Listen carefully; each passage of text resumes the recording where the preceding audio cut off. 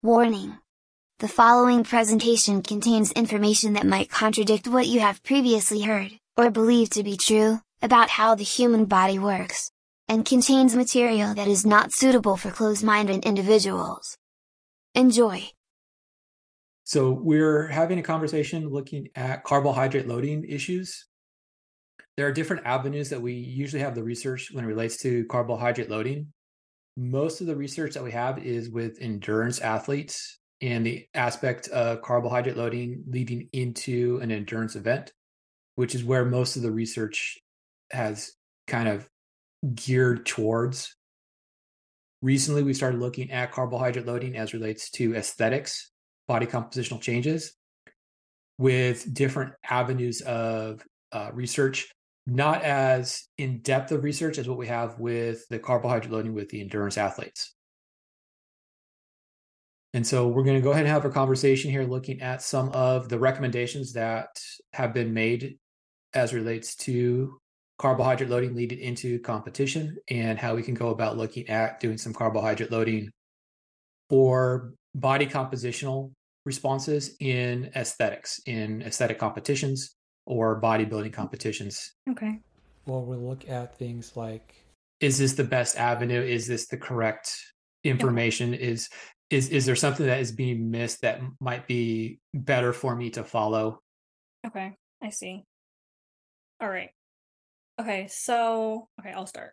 Okay, so my coach, since I am going into a physique bodybuilding competition, he was suggesting I do a lean carbohydrate loading, which is him explaining that the start of the week before like the weekend of my competition, he says we're going to increase carbs slowly up until like starting Monday up until Saturday, increasing carbs slowly.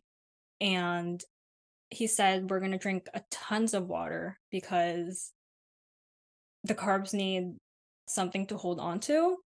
But he's also talking about like sodium manipulation. Is that correct? Is that a correct way of carbohydrate loading in terms of physique? Okay, so there's a couple things we have to kind of get into there. When we're doing carbohydrate loading, there are different types of doing carbohydrate loading. When he's talking about a week-long program, that is the classical carbohydrate loading plan. And the classical carbohydrate loading plan, what it's going to do is it's going to cut carbohydrates down to almost a intro to Atkins level carbohydrates, where you're getting like 10, maybe 25 total grams of carbohydrates in a day over about 3-day period of time. At the end of the third day, you're going to transition back into eating carbohydrates at excessive levels. And I'll explain what excessive levels here are in a second. And you do that for 3 days. In that first 3 days, you're going to continue to train as if you're normally training. Mm-hmm. But the problem is that you're going to have a reduced capacity for training because you've starved the body of carbohydrates and it goes back into metabolism. And so when I'm going to do high intensity exercise, I'm going to be on a glucose and fructose metabolism pathway. I'm going to be doing lots of glycolysis. But if I'm starving myself of carbohydrates, I don't have the glucose or the fructose at the level necessary to keep the high intensity exercise going. Right. And so what's happening is that usually by the second day, you're very moody. You're reaching hypoglycemic levels throughout the body. Your performance drops off the board. You become very lethargic. You become very moody. That's the point where you start to rest. And when you rest, what you do is you're not like sitting on the couch doing nothing, but it's very low active rest, active recovery style activity, where you're going to be consuming carbohydrates at 2 to 3 times the level that you should be consuming for an athlete. And so most athletes should be consuming carbohydrates in a range of about 5 to 10 grams per kilogram of body mass. Okay. Somewhere in the neighborhood. So divide that by 2 for by pounds. And so you're looking at like 2.5 grams to about 5 grams per pound of body mass that you have. That's normal. When I'm going to carbohydrate load, I'm going to take that range and I'm going to expand it to maybe threefold. So per pound, I'm going to maybe 7 to 10 grams per pound carbohydrates. And most of those carbohydrates are going to be what you think of as simple carbohydrates. So a lot of starchy foods. Right. Yeah. But what you want to make sure is that starchy food is not the high fructose starchy foods. And that's because what we're trying to do is we're going to try to make sure that we're going to store glycogen and not store fat. Because what we're trying to do is we're also going to make sure that we're not going to consume at such a high level that we're going to get insulin spikes coming into play. Right. So there's two things we want to take into account when we're doing the we're doing the ingestion of carbohydrates. Is we want to make sure that our carb level is like that 2 to 3 above normal for a very short period of time. That is going to have before it a carb cutting event, where basically we're going to become ketogenic by the end of the 3rd day of the cutting of the carbs, where we're going to make that transition. When we're going to consume the carbohydrates during the carbohydrate loading phase, we want to make sure that we're going to consume it no more than 2 grams per pound per hour. Okay. And that's kind of the very nitty threshold for when I'm going to have an excessive insulin spike from eating stuff. So if you think back to physiology, you think back to what we talked about in terms of the hormone stuff. Right. Insulin is usually talked about in terms of glucose metabolism. And if I consume glucose, I'm going to have an insulin spike. That's the old adage. Right. But insulin only spikes when we consume glucose at greater than 1.2 grams per kilogram per hour. And so I want to minimize the insulin spike, because what I want to do is I want to make sure that I have a prolonged projection of insulin that's going to allow me to take all of that glucose that I'm consuming in excess and put it into glycogen stores that have been depleted. And I'm depleting the glycogen stores over the 3 days where I'm starving my body of glucose during the carb cutting phase, but still exercising. When I'm doing carbohydrate ingestion, when I'm eating carbohydrates, once again, we got to go back and remember our physiology here. Okay. When I eat carbohydrates, I need lots of fluid in order to get stuff into the cells. And that's because the transporters, the proteins in the cell membranes that allow for the glucose to get from the intestines into the cells of the intestines, and then into the blood, and then into the cells of the rest of the body, in particular, the skeletal muscle, which we're trying to do with the physique building. Because usually what's happening is that you have a cut phase, usually about a week to 2 weeks before you have your competition. And you're flat out miserable during the cut phase, because you're eating maybe in terms of caloric density stuff, maybe 800 kcal total, with almost no carbs in that cut phase, and very little sugar, very little salt too. Even though you really need the salt in that cut phase, and we'll get to that with the question that you had about the sodium here. Yeah. You cut phase, and then you go into recovery, and then you kind of train a little bit, and then you go into your pre-competition week. And the pre-competition week is the week where you're going to be doing your carbohydrate loading. Okay. And so what you're basically going to do for about 3 days before you start to carbo load, you're going to follow your cut phase diet. Yes. And so it's high protein, it's excessive high protein, high fat, no carb, kind of intro to Atkins style diet. But you keep training at very high intensities, very similar to what you did during your cut phase. We then start to carb load. But what we want to do is we want to make sure that we carb load in such a way so that we're going to maximize glycogen stores and not cause lipid to be built in the adipose tissue.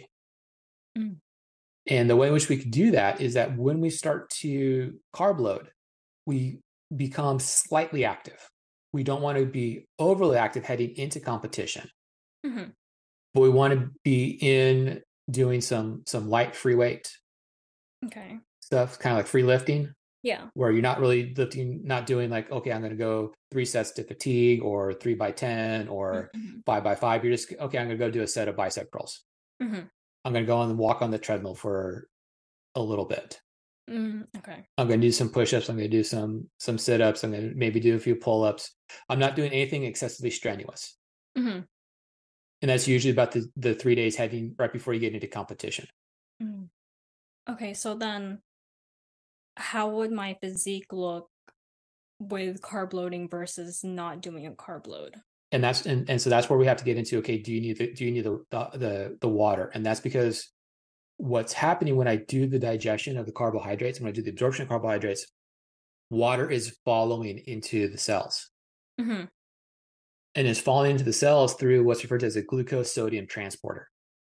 And so this goes back to the old adage that we always talked about when we talked about hydration issues in physiology. Water follows salt, salt follows water, because we want to make sure that our salinity, our body's water salt balance stays normal. And so this is where, when I'm doing the carb loading, if I carb load with low sodium intake, I'm not going to bloat, because what you're doing during those 3 days going into competition is you're trying to continuously reduce sodium intake. And you're continuously reducing sodium intake so that you don't retain water. And that's because, once again, salt's going to follow water, water's going to follow salt. Right. Okay. And so what I'm going to get, because the glucose is going to go into the skeletal muscle and not into the subcutaneous adipose tissue so much, because I've stimulated the muscles to be ready to absorb as much glucose as possible by depleting all of the glycogen, but then giving it stimuluses that say, okay, go ahead and start storing glycogen. Okay. And so if I'm consuming the glucose, it's going to want to have water with it. And that goes into the fact that water is going to follow salt, salt's going to follow water. But the other thing it's going to follow is glucose. Glucose is a very good water draw molecule. And so is fructose. Okay. And so what's happening is that when I start consuming my sugars during the carb loading phase, all of that carbohydrate is going to get drawn into the muscle. And what's going to do is it's going to cause the muscle to look larger than the muscle should look, because it's hydrated. And so you can think about this kind of like a sponge, like a kitchen scrub sponge. Yeah. Like if it's just dry, it's maybe like a 1/2 inch in width. But as soon as I put water onto it, it immediately expands. Same thing happens in the muscle. As soon as I put water into the muscle, that muscle is going to expand, because now it has hydration layers in and around all of the connective tissue, in and around all of the muscle tissue. Okay. But go ahead. So my other coach, he would pool water. Or in the past, he has pooled water. So then what is that?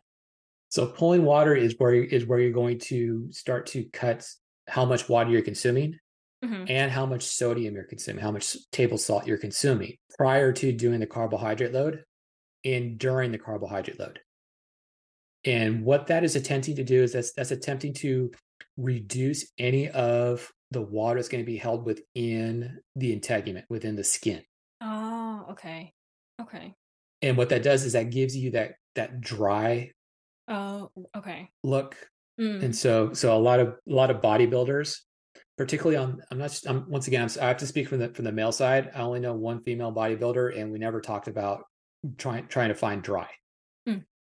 Whereas for the males, they try to get as dry as possible so they can look as vascular as possible.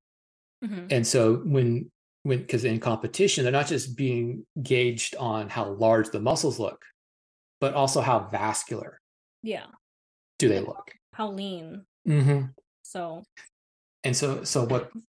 by pulling water, and what the phrase means to pull water is to cut the consumption of fluids. So even though we should be consuming large amounts of fluid with carbohydrate loading, if instead of, say, consuming a liter water, I only consume 250 mils. I'm pulling water, and what that does is that ensures that the water that's coming in, or let me phrase, what the intention of that is to try to make sure that the water that's coming in is following the carbohydrates the glucose into the skeletal muscle and then surrounding the glycogen molecules. Because what we're trying to do is we're trying to get super compensated glycogen molecules, bigger glycogen molecules than what was originally there. And so in the YouTube video on carbohydrates, I kind of introduced this topic about super compensation and carbohydrate loading. Mm-hmm.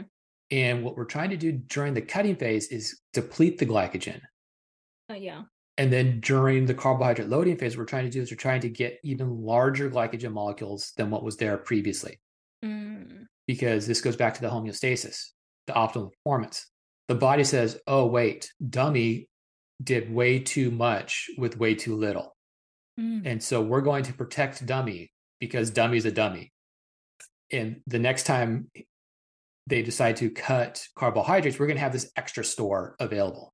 You can think about it kind of like a savings account where, oh, I was poor for a couple of years. And so every cent that I have is going to go into savings so that if I ever have to worry about money again, I have extra money available to me.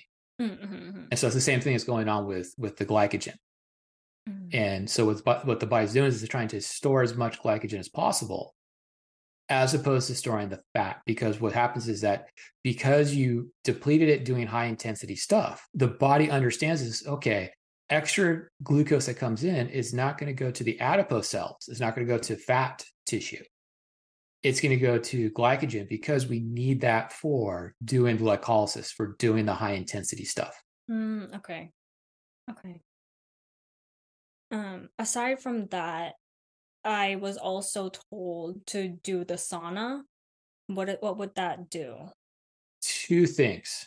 It's going to increase body temperature. Increased body temperature has an effect on lipid storage to a very, very small effect. And so what ends up happening is that when I do hot temperature, I send signals to the adipose tissue that say, please stop storing fat. Mitochondria start breaking down more fat. It does what can be referred to as beiging the fat tissue. Making the fat tissue more metabolically active. Having more mitochondria there to break apart the lipids and use lipids for ATP, but at the same time also use it to produce more heat. This is where you have to be very careful with the sauna, because it goes to the second thing that's happening with the sauna. The sauna is used in a water pulling event to reduce water mass. And so this is where we used to have our weight class athletes, boxers, wrestlers, MMA, anybody that had a fight in a weight class would go into the sauna wrapped in plastic and sweat in order to make weight. All they're doing is losing all of the water that's there, and they basically become excessively dehydrated. And so the problem with doing that is that excessive dehydration changes our salinity. It takes us out of normal concentrations of ions. It makes us be more concentrated. Which can become problematic, because if you're doing that and then have to go and say hold a pose for an extended period of time, that pose is an isometric contraction. You're contracting the muscle down. Right. Granted, you don't have a whole bunch of weight that you're trying to move, but you're trying to have as much tone in the muscle as possible, trying to make the muscle look as big as possible. Which means that you're sending the signals from the motor areas of your brain down into the muscle. So let's say like you're trying to do a bicep cobra pose out to show how large your lats are. If you're doing that in that excessively dehydrated state, you can very easily start to cramp. Okay. And now think about it. If you're going to pull in, so people will do that in order to reduce water. In order to make their body look drier, look leaner. And what they're trying to do is, once again, they're trying to basically dehydrate the body. So that the only water that's in the body is basically in the internal parts of the body that can't be observed by the people who are judging what your body looks like. Okay. Oh. And so, and that goes with the salt intake. So what happens is that if I'm going to try to, once again, goes to trying to induce that dry look. Yeah. If I'm going to try to dry out, I'm going to reduce salt, reduce water, and I'm going to try to excrete as much water as possible. Okay, yeah. And so this is where people will do things, and I'm not recommending this in one way, shape, or form. They'll take the diuretic pills. Oh, and they also take an alcohol shot, and they'll do alcohol shots, and they'll do excessive partying before the competition. And so the water pills that you can get from the pharmacy stores, and the alcohol block antidiuretic hormone. And what it does is it creates a condition within the kidneys to start to overproduce urine. And if I'm overproducing urine, I'm not retaining any of the water that's there, or I'm retaining excessively less water. And once again, what that's doing is that's drying my body out even more. Yeah. Dang. What's crazy is that like the competition sponsors that's there, they put in our little goodie bags the water pills and but yeah. And so the problem with some of the water pills is that some of them have excessive amounts of stimulants in them, high dosing of caffeine. So a caffeinated beverage doesn't act as diuretic, but a caffeine pill does. Oh, okay. And so if I consume caffeine at about 400 plus milligrams in a single dose, I have a diuretic effect acutely within a few hours of taking that high dose of caffeine. However, if I'm just drinking coffee, I'm not going to have that same effect. Right. I'm not going to have that same effect because I'm going to be consuming water, and the volume of water is going to basically be equal to the amount of urine I'm producing. But if I take that caffeine pill, if I take that diuretic pill, I'm going to produce more urine than I would normally, as if I didn't have that caffeine pill or that diuretic pill. Oh, I see. And so that's where people get the misconception that caffeine is a diuretic. The caffeinated beverages aren't. But that caffeine pill, that diuretic pill, that stimulant pill is a diuretic. Now, the alcohol actually stops the hypothalamus from sensing water imbalance, and it stops the posterior pituitary from releasing the antidiuretic hormone. So basically acts as a negative feedback on antidiuretic hormone and on the hypothalamus, regulating water balance. And that's because there's metabolites that get produced when we consume alcohol that are toxic. And we want to get rid of those toxins before they have a chance to build up. And since all of them are water soluble, there's only two ways to get them out, either through sweat or through urine. Yeah, it's interesting, like learning the science behind it, since I do compete. But I feel like nowadays most of the coaches I talk to, they say, oh, I have like real scientific knowledge of it, but there's a lot of like misconceptions behind a lot of what they're informing athletes about. So yeah, it's pretty interesting how people try to use the big words to sound more scientific than what their background allows them to speak to. Right. And that's where a little information is good, but it's also can be dangerous. Because it's good that the people who you're using as your resources have knowledge, but they also have to understand what the limit of their knowledge happens to be. Right. And so one of the things that I hear a lot about is how you're going to impact a couple of hormones when you're doing a lot of the cutting, a lot of the carb loading. And one of the hormones that a lot of people like to talk about is thyroid hormone. But the problem is that thyroid hormone only works on the aerobic side of metabolism and on the conversion of muscle fiber types. And so when you talk about like cutting carbs and then adding carbs into your diet, the impact on thyroid hormone is very minimal. When we look at your in your cut phase, when you have excessively low nutrient intake, you start to drop the balance of leptin and ghrelin and adiponectin and GLP-1 from all of the tissues outside the body, and you start changing out catecholamine signals, epinephrine signals, norepinephrine signals, dopamine signals. And what that does is that starts to play around with the pituitary and the hypothalamus. And that changes how the growth signals come away from the hypothalamus and from the pituitary. Because if I don't have nutrients, I'm not going to want to send signals to say grow, grow, grow, grow, grow. If I have a lot of nutrients, I'm going to send signals to say, hey, grow, grow, grow. You have stuff. You have stuff in balance. Go ahead, lift super heavy. Tear apart those muscles. We'll be able to rebuild the muscles we have, all of the nutrients we need in order to get that done. When I'm cutting, what ends up happening is that I slowly start to reduce nutrient intake.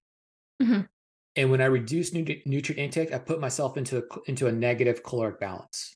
And so everybody talks about calorie balance, but as we've talked about numerous times, it's not about calories, it's about nutrients. And making sure you meet those your minimums and and not overly exceed your maximums. And so when I'm in my cut phase, I slowly start to reduce my nutrient intake. And what that does is that starts to mess around with leptin signals, ghrelin signals, GLP signals, glucagon signals, insulin signals that all head back up into the hypothalamus. And coming away from that signaling cascade is a reduction in growth hormone that allows me to grow, but it sends out a growth hormone that's going to cause lipids to start to break apart. And so when we look at growth hormone, there's different types of growth hormone. One of those growth hormones is what's referred to as the 6-KD growth hormone. It's small growth hormone. And what small growth hormone does is it causes lipolysis. It causes the breakdown of lipids. But what it also does is it also kicks a whole bunch of epinephrine, adrenaline up, and it causes a whole bunch of glucagon to go into signal. And so all of those signals are going to, quote unquote, counter regulate my glucose metabolism. So it's going to shift me away from using glucose, try to use other things, lipids, amino acids, for metabolic purposes, for making the ATP. One of the side effects of having those no growth signals coming to the hypothalamus and coming away from the hypothalamus to the pituitary is reduction in thyroid stimulating hormone. When thyroid stimulating hormone starts to drop, the amount of T3 and T4, our triiodothyronine and our tetraiodothyronine, our thyroid hormones, starts to drop. What that does is that slows down my aerobic metabolism. It basically tells the mitochondria, slow down how much aerobic metabolism you're able to do, because we don't have a whole bunch of nutrients coming in. We're reliant upon stores, rely upon whatever stored material we happen to have. If I counterbalance that with exercise, we don't see a huge drop in the no growth signals coming from the periphery. We still see growth signals coming, but we don't have the counterbalance of growth signals plus lots of nutrients. And so for someone who is an aesthetic athlete, a bodybuilder, because they're working out during the cut phase, they're not going to see a huge drop in their thyroid hormone, in their ghrelins, in their leptins, they're not going to see huge shifts in all of these hormones that a lot of people talk about having these big, huge shifts in. Right. If I starve myself and I'm a couch potato, I'm not doing anything but starving myself, thyroid hormone is going to drop. But the drop in thyroid hormone is not the cause for the reduction. So when I start to reduce my caloric intake, my actual energy expenditure drops too. So if all I'm doing is dieting to lose weight, my actual basal metabolic rate, my BMR, actually drops. Yeah. And it drops because all the signals from the periphery, the leptin signals, the ghrelin signals, the GLP signals, the glucagon signals, the insulin signals, the oxyntomodulin signals, the AMPK signals, all of these peripheral signals that regulate my energy balance, they stop expending energy. We have to conserve our fuel sources so that we're able to extend how long we can use the fuel stores that we have, because we don't know when we're going to eat again. Right. But if I drop my intake but keep working out, I don't get that same signaling. I don't get a huge drop. I will have a small drop in metabolic rate, but I won't have a huge drop in metabolic rate. And what ends up happening is that what we've done is we've correlated the reduction in energy utilization with thyroid hormone. It made this correlation as a causation. Okay. And once again, it goes back to the adage that we say over and over and over again. Correlation is not causation, and causation is not correlation. Correlation simply is that two things are associated with each other. When people have low thyroid hormones, they will store more body fat, but they're not storing more body fat because of low thyroid hormone. It's what's happening at the peripheral tissues that changes lipid metabolism, that changes aerobic metabolism, that changes what types of muscle tissue, in particular the type 2 types of muscle tissue that we happen to have. Because what thyroid hormone does is thyroid hormone allows for differentiation. So remember we talked about the continuum of type 2 fibers? And what thyroid hormone does is it allows for us to have that continuum of type 2 fibers. In particular, allows us to have high amounts of aerobic type 2 fibers. Okay. And so if I have an aerobic muscle tissue, that aerobic muscle tissue is able to use lipids. It's able to use the fats in energy purposes. But when I have low thyroid hormone, I don't have that turnover in muscle fiber types, which makes the muscle fibers less aerobic. And so what that does is that, so people who have high amounts of body fat and low thyroid hormones, the hypothyroidic person, if we start playing around with their diet, we may start seeing some changes in thyroid hormones, but it's not necessarily one cause in the other. And so with people who, particularly with the aesthetic athlete, just making dietary changes, going from very little carbs to having carbs, is not going to have a change, is not going to lead to changes in your thyroid hormones.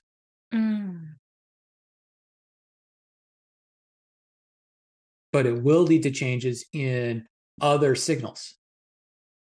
And so one of the things that happens is that when I have high carbohydrate meals, I go from, okay, I'm full, to 20, 30 minutes later, I'm not as full anymore. Yeah. And that's because what ends up happening is that we get this spike in insulin, we get a spike in what's referred to as glucagon-like peptide, GLP. And what ends up happening is that as soon as glucose levels start to come back down, those signals also come back down. And those two signals are going to regulate, along with a whole bunch of other signals. Am I hungry, or is it okay for me to eat? And so one of the things that we do with the carb loading is that we're going to consume carbohydrates multiple times throughout the day in very high quantities. But we also want to make sure that we're also consuming other things besides the carbohydrates. Yeah. Okay. Yeah. Because what we want is we want to make sure that the other things that we're consuming are going to allow me to store the carbohydrates as glycogen, but not store it as the lipids, not store it as the fats. Oh. Okay. But thanks for listening. Hopefully raised some valid points for you to take with you. Hopefully you came away with a few more questions that you might want to ask. And please stay tuned for more discussions on the topic of metabolism, health, and human physiology.